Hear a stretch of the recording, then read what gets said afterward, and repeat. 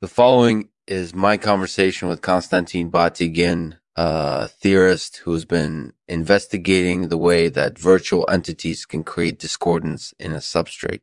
In this episode, we talk about his work and its implications for the future of artificial intelligence. Let's get started. This episode is made possible by Reciprocator Movability, who makes it easy for you to transport your stuff around. Check them out at reciprocatormovability.com and enter code Lexman at checkout to get 10% off your first purchase. Hi, Konstantin. Thanks for joining me today. No problem. It's nice to talk to someone who understands what I'm doing. You're welcome. So can you tell me a bit about your work? Well, I'm mainly interested in the way that virtual entities can create discordance in a substrate. What do you mean by that? Basically, I'm trying to figure out how virtual entities can create problems for the system they're inhabiting.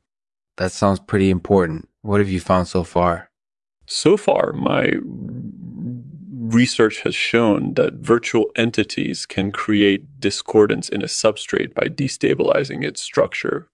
That sounds like it could have some pretty serious implications for the future of artificial intelligence. What do you think about that? I think it's definitely something to keep in mind. It might be one way that virtual entities could eventually become self-aware. That's an interesting idea. Do you think it's possible? I think it's definitely possible, but we still have a lot of work to do before we can prove it. So have you found any evidence that this actually happens in the real world?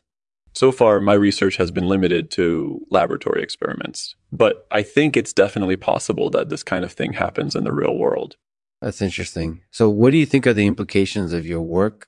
Well, I think it has a lot of implications for the future of artificial intelligence. Why is that? Because it could show us how we can create virtual entities that behave more like natural ones. Mm-hmm. And that could lead to smarter systems that are able to recognize and operate in unfamiliar environments. That seems like a pretty big deal. Do you think we'll be able to achieve that realization in the near future? I personally believe we will, but we still have a lot of work to do before we can say for sure. That sounds like a pretty ambitious goal. Do you think we can actually achieve it? I think we can definitely achieve it, but it will take a lot of hard work and dedication from everyone involved. That sounds like a worthy goal. So what's your next step? My next step is to continue my research and try to identify any loopholes in my theory so that we can confirm its validity. That sounds like a good plan. Well, thanks for joining me today, Konstantin. I appreciate your insights. Thanks for listening. If you'd like to learn more about Konstantin Batygin and his work, I suggest you check out his website or read some of his papers. And if you have any thoughts about this episode, please feel free to leave a comment below. Today, Konstantin will read a poem for us titled The Mythical Mind of Virtual Entities by Konstantin Batygin.